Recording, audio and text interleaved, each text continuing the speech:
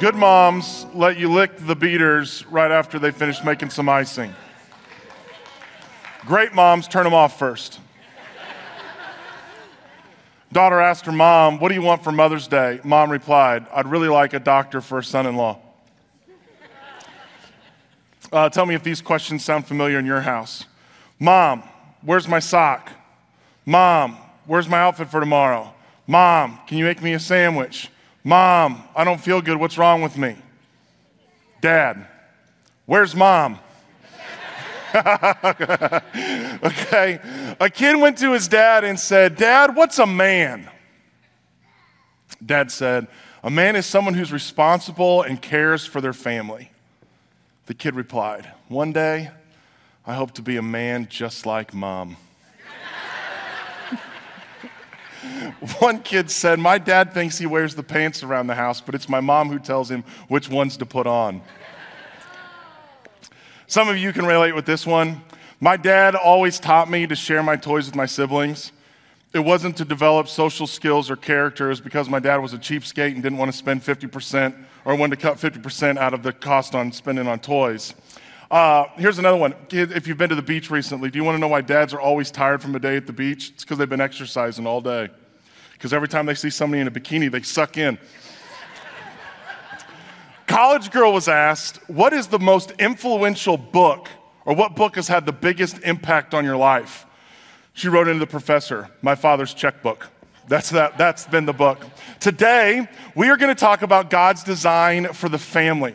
And I want to welcome you joining from all of our different locations. So those of you here at 48th Street, those of you in Macomb, Kirksville, 929, Pike County, Hannibal, Lima, Mount Sterling, Keokuk, Monmouth, Jacksonville, and to all of you watching online and inside. I also want to welcome all of you who are joining us for the first time or the first time in a long time. And I want to encourage you, please take advantage of that QR code on the seat in front of you. It'll give you a great opportunity for you to connect with us on a deeper level. My hope today is that no matter where you are in your spiritual journey, that you would leave knowing that this church loves you and that you can have an intimate, personal relationship with Jesus Christ. Next week, I have a very special sermon for you, a sermon that I believe will be a gift to every relationship that you value. So I can't encourage you enough. Make sure you come back next week. If you want to bring a friend, I believe it will be life-giving to them. But today, I want to talk to you about God's design for the family. And there are some of you who you think your days of parenting are over. And there are others of you who are going, "I thought my days of parenting would be over." You're either raising grandkids or you have kids that will not leave the house. There are some of you listening to me right now and you're not married yet. I want you to hear me clearly. Lean in extra hard. You might be thinking this sermon is not for you, but I promise this message might be one of the most important messages you hear, even if you're in high school. Because one day, you are going to have to navigate all of these waters, and these principles will help you navigate them. Others of you are going to hear this sermon and you're going to be going, "Nope." Your ears are full of lots of pain. Your family is so jacked up, so dysfunctional that hearing this message feels more like salt in the wound than healing balm. I want you to know, my family's jacked up too. However, I believe that if you stay through this, there are principles that will act as seeds of hope for all of you, regardless of your situation, even for stepdads and stepmoms. For those of you who are navigating divorces or are divorced, those of you who are in split up families and families that have been blown to pieces. For those of you who don't know, I am a stepdad, and I have had to learn how to navigate some of these principles and navigate some of these waters, and I can tell you that these biblical principles are trustworthy, and you can build your life on them. And if you are here today and your family is not turning out the way you thought, and it's not turning out the way you had hoped, and perhaps your marriage and having kids was a lot harder than you anticipated, I want you to know you're in really good company. Because if you were to read the Bible from cover to cover, you know what you would have a hard time finding? a good family to model your family after. Most of the stories in the Bible that go into deep detail end up being incredibly messed up. In fact, oftentimes, what Scripture reveals to us about the families of Bible are more cautionary tales about what not to do than lessons of what to do. Maybe raising a godly family is one of the hardest things you could ever try to accomplish. And part of the reason it's incredibly hard to have a great God-honoring family is because your family has an enemy. I'm going to keep drilling this verse into the heart and soul of this church because I want you to remember it. John 10:10. The thief comes only to steal and kill and destroy. This is Jesus talking. But I, Jesus, have come that they may have life and have it to the full.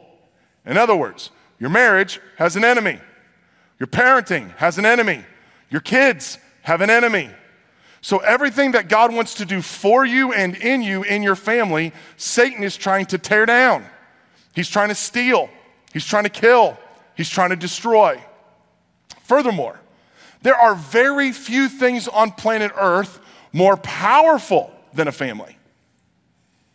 I'm willing to wager that if I were to ask you your source of your biggest pain, your biggest heartbreak, your greatest sorrow, chances are it has something to do with your family. Most people are not going to therapists because the coworkers were mean and they had a bad boss. It's because something happened in their family, a place that was supposed to protect them and care for them and nurture them and love them somehow blew them apart. And so you have these deep family wounds that you're trying to navigate. And if Satan can undermine God's plan for the family, he can do indescribable harm to the greater world. But God has a design for the family. His intentions are incredibly clear in Scripture. Genesis chapter 2. But for Adam, no suitable helper was found. So the Lord God caused the man to fall into a deep sleep, and while he was sleeping, he took one of the man's ribs and then closed up the place with flesh. Then the Lord God made a woman from the rib he had taken out of the man, and he brought her to the man. And the man said, "This is now bone of my bones, flesh of my flesh. She shall be called woman, for she was taken out of man." That is why a man leaves his father and mother and is united to his wife, and they become one flesh. And it is out of this oneness relationship between a husband and a wife that children would be brought into the world. So not only is it God's design for after the oneness relationship that the children are brought into the world, but it was also God's design for every child to have a mother and a father. Fathers and mothers have unique expressions of God's identity to bring to bear in the nurturing and the development of a child. They have different gifts, different skill sets, different ways of approaching situations. And in that tandem leadership, they're able to bring to bear a fuller picture of God's design into that child's life. This is part of the reason why we mourn so deeply the early passing of a father or a mother, because something is robbed from that child's life. That's why there's so much pain for kids who are navigating the pain of divorce. Now hear me today. Please hear me. This weekend, I'm going to be talking to over 10,000 people all across this region. And I need you to know that I am fully aware that there are hundreds, if not thousands, of divorces represented in our church family. I want you to know that I do not know the specifics of your particular situation. You may have had really good reasons. You may have had incredible difficulties. You may have had challenges that I can't even begin to understand. And I want you to hear me say, I am not saying that God can't use or redeem the things that have been lost or broken on your child's behalf. I just want us all to see God's design and the impacts of what happens when that design is changed. I'm not here to shame, I'm here to help, okay? But God's design doesn't just have a design, God has an order. And our first priority is supposed to be God. We are to be God-first people. So God has a design for the family, but he also has an order of how that family is to operate. And the first order, the first priority is supposed to be God. Look what it says in Mark chapter 12. Love the Lord your God with all your heart, all your soul, all your mind, and with all your strength. In other words, your number one priority as a human being is to be a person who is exclusively seeking the will of God and the expansion of his kingdom. I need you to hear me say this. You can fully live out your calling from God right there. You do not have to get married to be a great Christian. You are not going to get to heaven, and St. Peter's going to be standing there. So did you get married?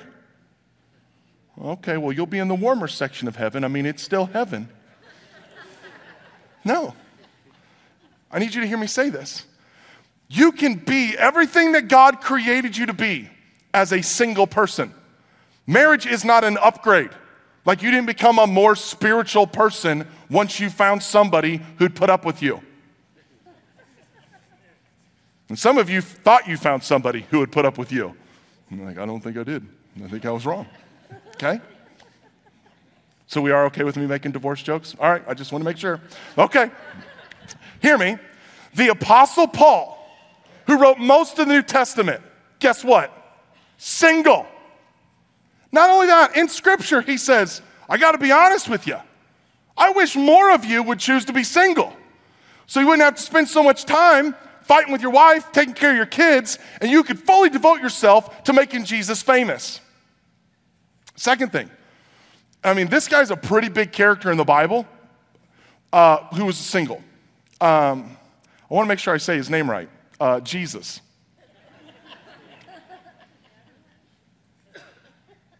Never got married. Not once. He was just so busy being him and saving your soul. He's like, I'm not going to bring a woman into this. I'm just going to keep doing what I'm doing. So hear me. If Jesus can fulfill all of God's calling on his life, and Paul can fully honor God with his life, it is totally acceptable for you to go, yeah, I'm just going to be completely single and devoted to the Lord. Okay? Now, there are some of you who are going, nope, I need someone to do my laundry. And you are going to go, I need to get a spouse. Hear me. Your first priority is to be to God. But if you get married, your second priority becomes your spouse. It becomes your second most important relationship. And that is why you need to be so careful and so selective when it comes to who you marry.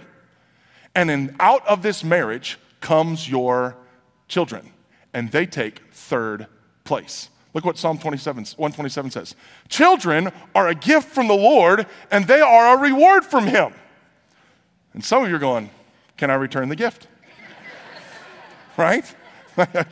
Or some of you are like, I like the gift that somebody else has. I like the new model that they're coming out with. I want one of those. Yeah, I hear you. I just want you to know this. Every marriage has problems, and every kid has challenges. We all have to deal with the sinful impacts of that's in our hearts and in the hearts of those we loved. And it doesn't matter how spiritual you are. You can still have areas of your life that are all out of whack. It doesn't matter how much you love Jesus and how spiritual you are. You still have to deal with the fact that your kids have free will. I want you to hear me say this. I tell our staff this all the time. I go, look, your kids are not on staff at this church. They're just not. Your kids are just kids who attend this church. And if you try to hold your kids to a higher standard because they're pastor's kids, you're going to blow them up. Because your kids are gonna fart in the middle of a prayer just like every other kid is.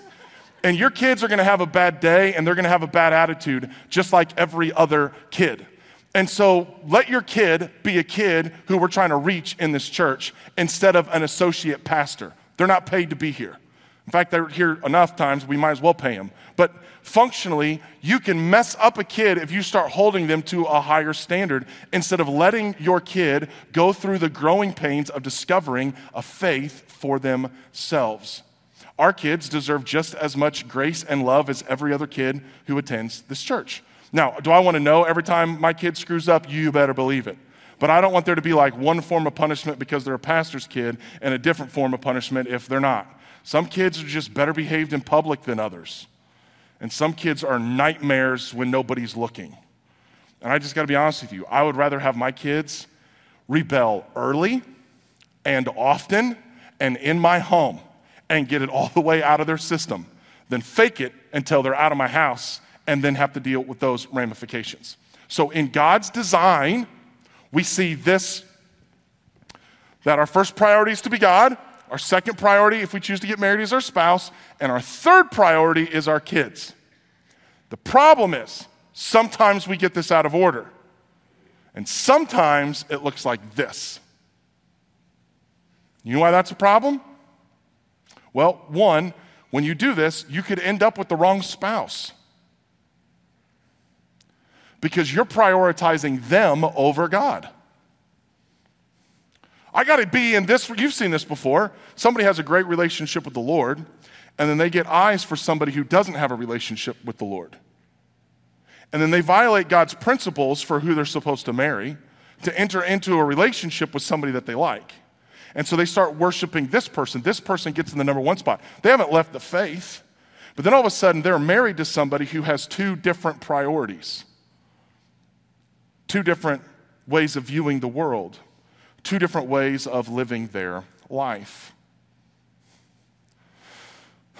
And when you do this, things get out of whack.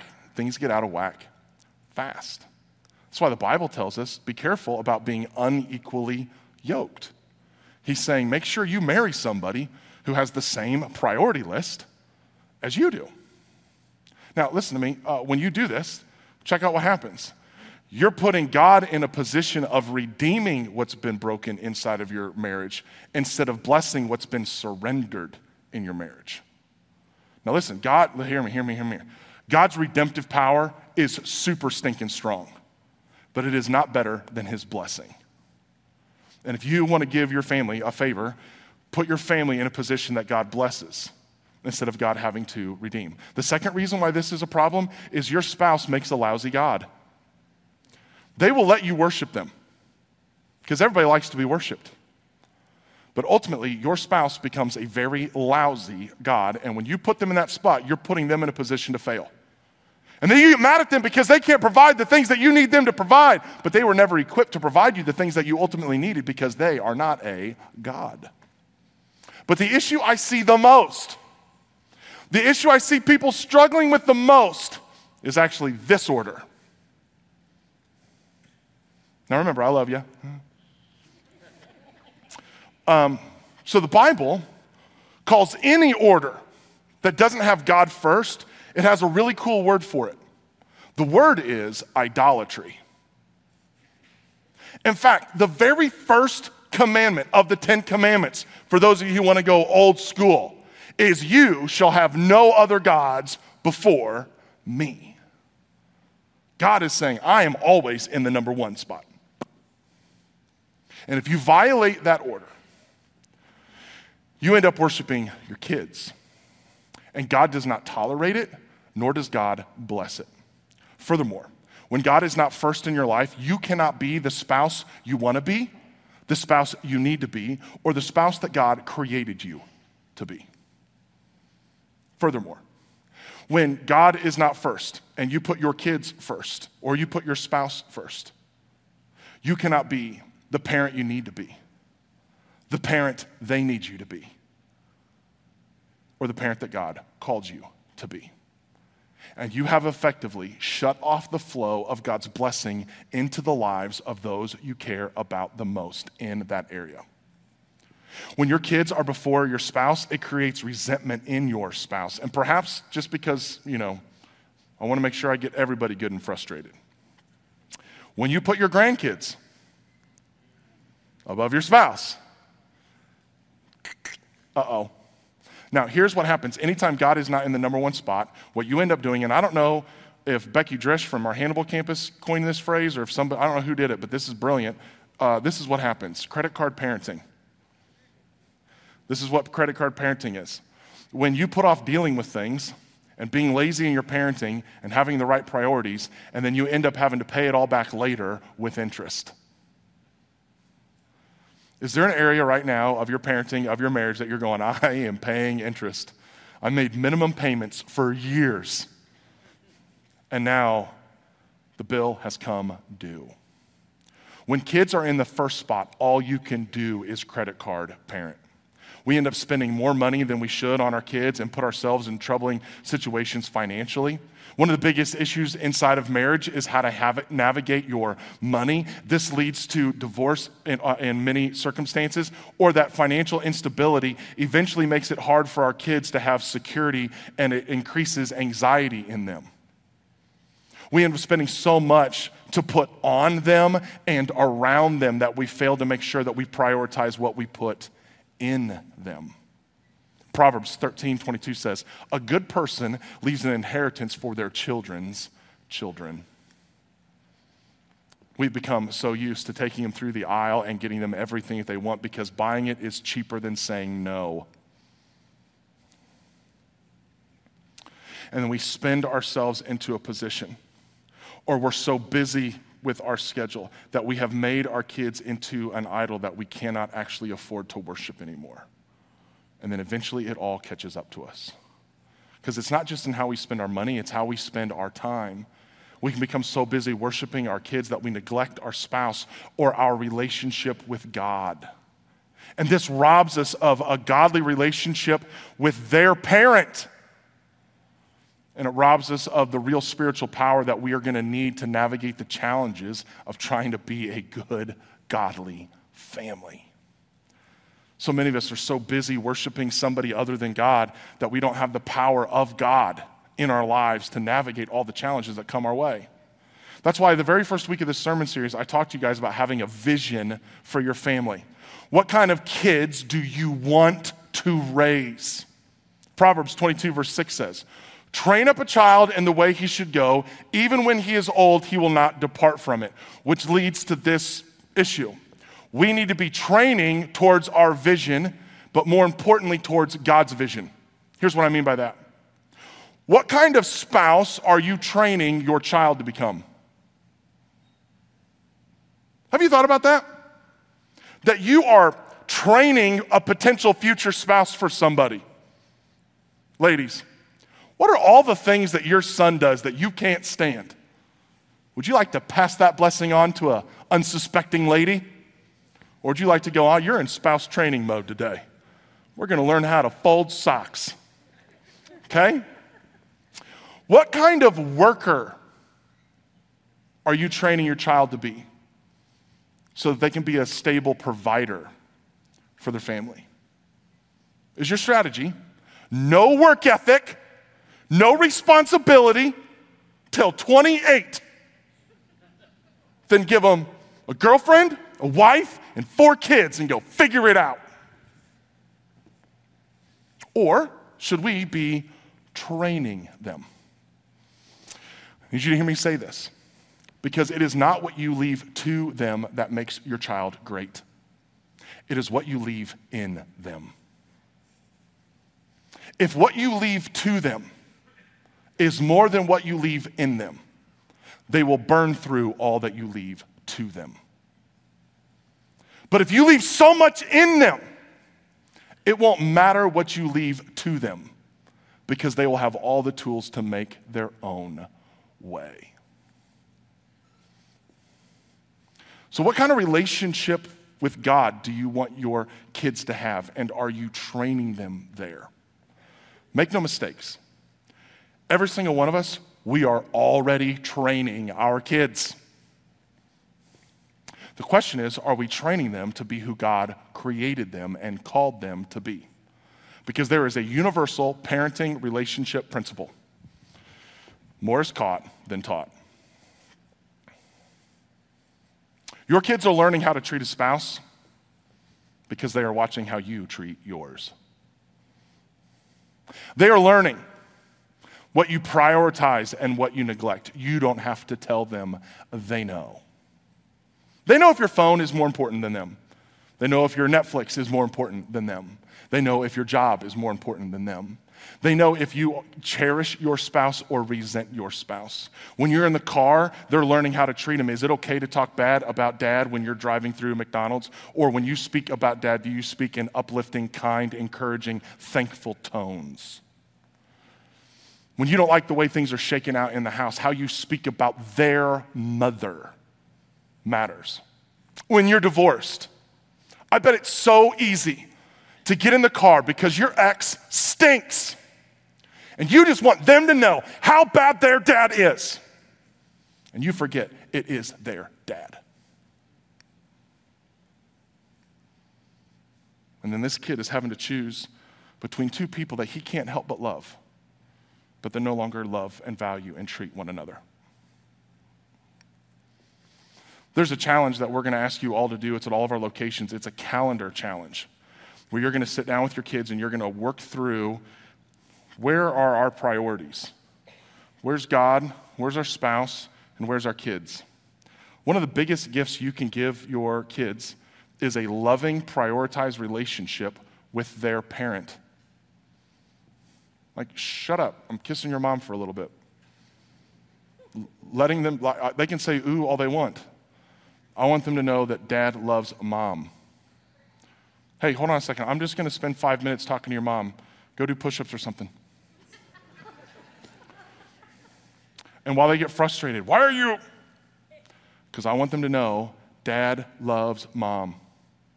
When my kids go to bed at night, I want them knowing mom loves dad. But I also want them to know that dad loves God. We are already training our kids what's important. And the chance of your kid becoming a professional dancer or a professional trumpeter or a professional baseball player are like. But the chance of your kid being a father, a mother, needing a relationship with Jesus is really stinking high. And if we were to go, I am going to start valuing these bigger things. I love playing baseball with my kids, but I'd much rather my kid be a great dad than a great pitcher. I love watching my kids play basketball. I'm a horrible basketball coach. We lost like all of our games but one. And you know what? Okay, chances are my kid being a professional basketball player, 0. Chance of my kids not having the life of singleness, very high. Judging by the way their behavior, they are ready to be married already. And I need to train them. Can I take you on a quick journey? So I got convicted recently in my own parenting because there are 2 issues. I love my kids, but I was navigating how to be proud of them. I'm commanded by God to love my kids. When we talk about God's love, it's unconditional. But pride is conditional. And I was realizing there was times I was using the word, I was proud of them, when I really wasn't.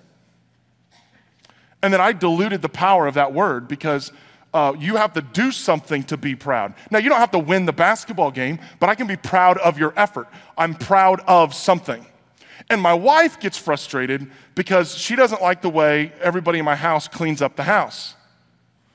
And then when we start to help clean up the house, my wife is also a control freak. And she will say, just stop, just stop, just stop. Like, we'll be halfway through loading the dishwasher. I'll just do it myself. It's just better. And so, like, there's this constant fight. My wife wants our house to be cleaner. She wants us to help out. And every time we help out, she just wants us to stop so she can do it right. You guys, like, are you guys normal too? And so my wife went away on a on a little girls' trip. And so I was like, okay, how do I train my boys to not be loser dads? I'm like, okay, it starts tonight. Game on. Boys, come here. I have an assignment for you. We are going to learn how to clean a house right now. It's a very special mission.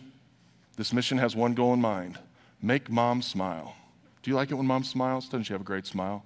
You don't want to make her not smile, do you? Do you want to fail your mother on what matters most? I bring you here today because we have a nation to conquer. Okay, this is, I kid you not, it's more involved than that. Okay, I'm a psycho.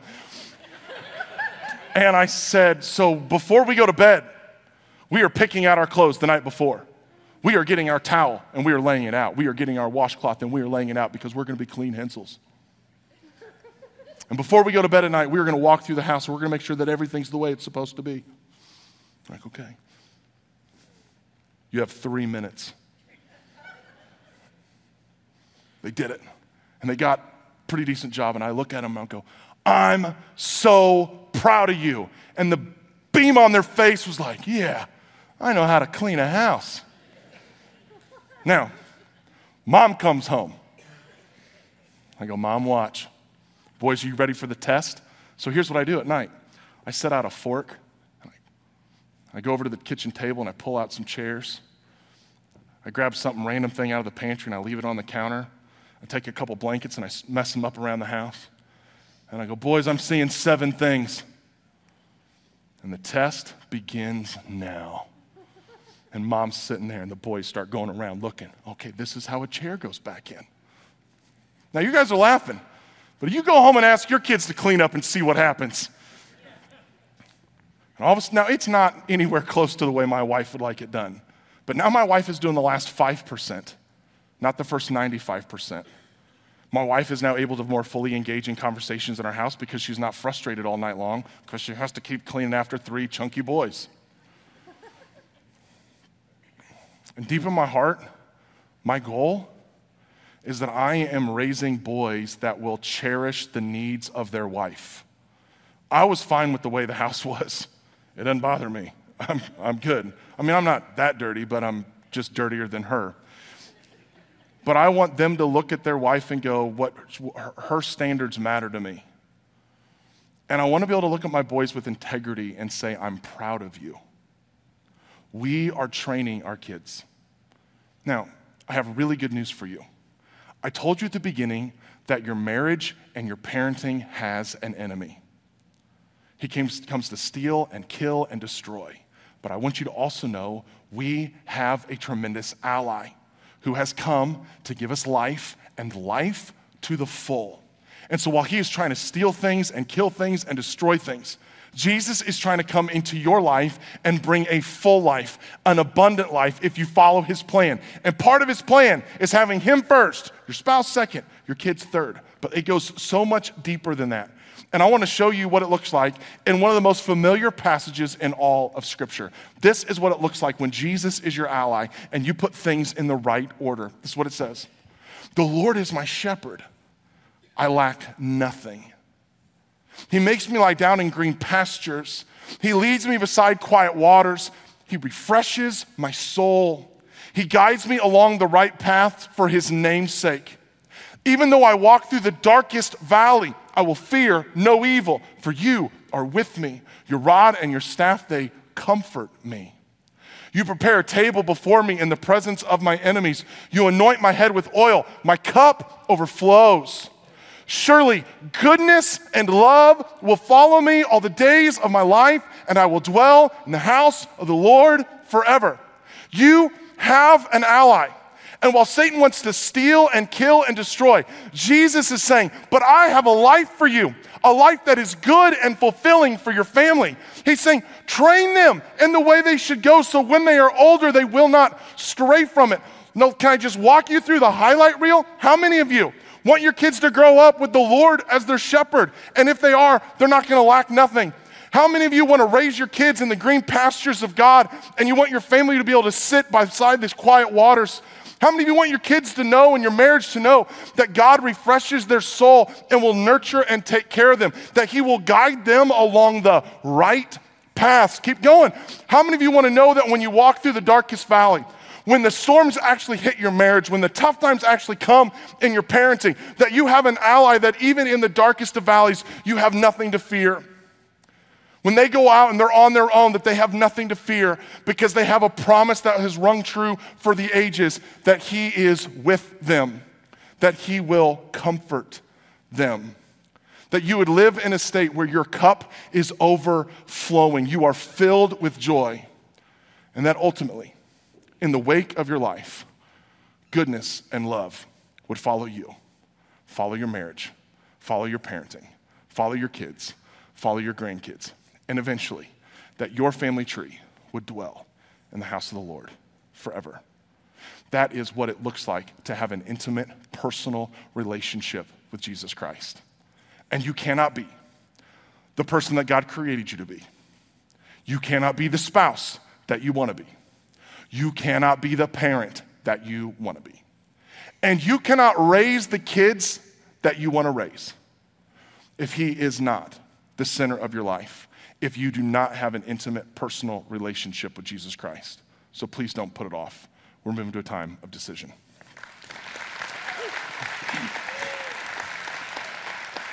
If you are here today and you haven't started an intimate, personal relationship with Jesus Christ, what I just read is the Cliff Notes version of what that looks like. I want you to hear me say it. You can start that relationship today. If you were to read through the pages of Scripture, what you'd find out is that to begin that relationship with Jesus Christ, there's a couple things you got to get right. One, you got to realize that there's a God and that you're not him. You got to realize that Jesus died on the cross for your sins to pay a price that you couldn't pay. You got to repent of you living life on your own terms indefinitely and never actually saying, you know what, I want you to be in control. You created me. You made me. You have a plan and purpose for my life. And then the Bible, almost every time, talks about people who come to this realization, become obedient in the area of baptism. And that when you become obedient in the area of baptism, in that baptism, you receive the gift of the Holy Spirit, where God stops working on you and he starts working in you. He takes up residence in you. Can I be incredibly practical for a second? This past month, don't raise your hand. Please don't raise your hand. Did you have a fight with your spouse or your kid? If you did, just keep breathing. If you didn't, just hold your breath. In that moment, were you being guided by the Holy Spirit? Or were you being guided by your emotions? Were the words coming out of your mouth the healing words of Jesus or the hurt of a soured heart? The Holy Spirit takes up residence and he bears fruit in us. That in all of these situations we can, we're still going to struggle with sin, but we have power to overcome.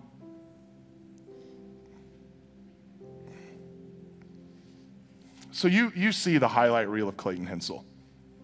And I try to let you know that I'm a bit of a turd, but it's worse than I let on. And I would say one of my biggest aches is there have been so many times in my marriage, in my relationships, and even in my parenting where I have not given them a spirit-filled father. I have not given my wife a spirit-filled husband. I have not given my friends a spirit-filled friend. And you don't even have that option until you're in a right relationship with Jesus.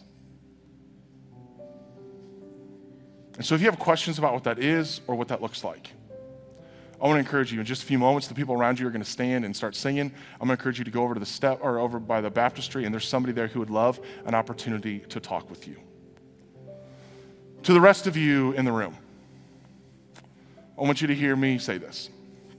We need help in this area. We need to do better in this area. The people that God has placed in our lives, whether it's a spouse, whether it's a kid, whether it's friends, they deserve a spirit-filled presence. They deserve a spirit-filled you. So here's what I'm asking you to do. Make sure that you are reorienting your priority list into God's priority list. Husbands, right now, gut check, is God first in your life? Is he a priority? If not, what needs to change? After that, is your spouse a priority? What needs to change? And then how does that impact your kids? Wives, same thing. So here's what I'm asking you to do. If you want to, if you care about your marriage, or if you're navigating the throes of a divorce, or you've been divorced and you can't stand the person you used to be married to, I'm going to ask you to come up, get down on your knees, and pray for them. Clayton, that's my enemy. Check this out. Jesus says, pray for your enemies. But they're making my life horrible. Pray for those who persecute you. You're going, but I can't pray that prayer. Well, good news. You don't have to pray that prayer by yourself. He will empower you to pray that prayer. God, I don't know how I'm going to get in the car with my kids and because of what my ex-husband keeps doing. Holy Spirit, I need your help to honor their father even though I can't stand him. Pray for your kids. Pray for your kids' marriage. Pray for your grandkids' marriage. Leave a spiritual inheritance at the steps this weekend. Would you stand with me? Heavenly Father, thanks so much for today. Thanks for the time we've been able to spend together. And I pray that you would use these next few moments to get our lives on the right track, to put us pointed in the right direction, and then give us the power to live it out. In your name I pray, amen.